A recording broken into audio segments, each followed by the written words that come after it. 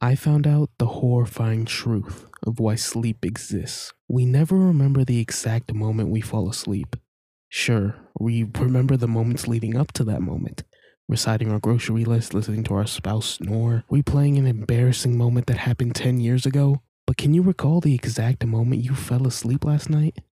Or how it happened? I've always found this odd. We remember when we wake up, and sometimes we even know the reason. A bad dream, a car honking outside. But how do we fall asleep? What happens in that magical moment that pushes us into dreamland? Nobody knows. It's a mystery. A little black hole in our memory. That's why I decided to conduct a study. My husband thought it was weird. So you're setting an alarm on your phone to go off every 5 minutes as you fall asleep? Why? Because it'll wake me up as I'm falling asleep. I don't get it. I want to know exactly when I fall asleep each night and how. I still don't get it. I didn't expect you to. Eric raised an eyebrow at me. Is that supposed to be some sort of insult? Maybe. He laughed. Okay, you do your thing. But can you do it in the guest room? I don't want you to wake up every 5 minutes. Of course. That night at midnight, I lay on the twin bed in the guest room. My alarms were set. I was ready. The first alarm went off at 12:05. I was still pretty awake. The image that lingered in my mind was of our backyard and what it would look like after the patio work was done. I rolled over and closed my eyes. 12:10. Sleepier this time. Had I remembered to buy peas? I could go to the store tomorrow before my meeting.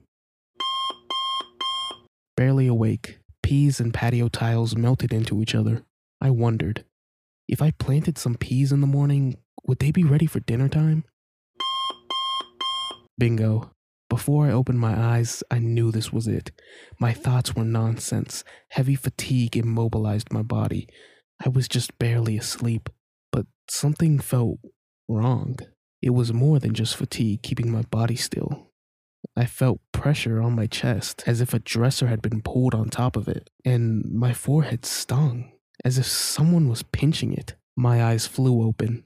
A black shadow sat on my chest, green eyes smoldered in darkness. Its mouth, if you could call it that, it was long and tubular. It connected to my forehead, making a wet sucking noise. Get it off, get it off. I thrashed against the creature, the weight on my chest shifted. The mouth popped off my forehead. At that same instant, the fog of sleep lifted. My thoughts were clear. My movements were nimble, quick, and the creature was gone. I ran down the hallway. My feet pounded against the carpet. Eric, I screamed, throwing his door open. He slept peacefully, completely unaware of the invisible creature that sat on his chest, feeding on his energy, his thoughts. I grabbed his shoulders and shook him awake. Eric, I screamed, wake up. His eyes slowly fluttered open. What's wrong? He slurred, pulling himself up. I imagined the creature on top of him disengaging, causing him to wake up. Even though I couldn't see it, I knew it was there. I knew. I saw it. The creature, it sits on our chest and sucks out our thoughts, our energy, like some sort of parasite. What are you talking about? It causes sleep. As soon as it stopped, I woke up.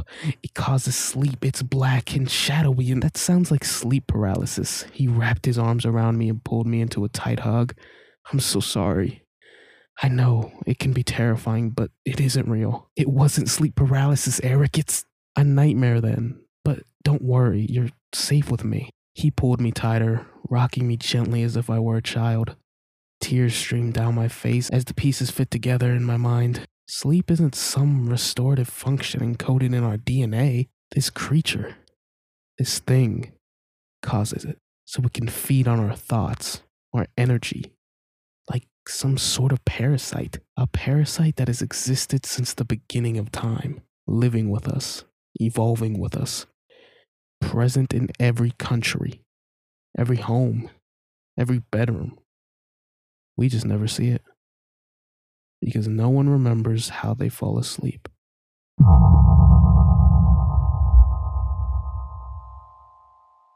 Thank you so much for listening. Now, a word from our sponsors.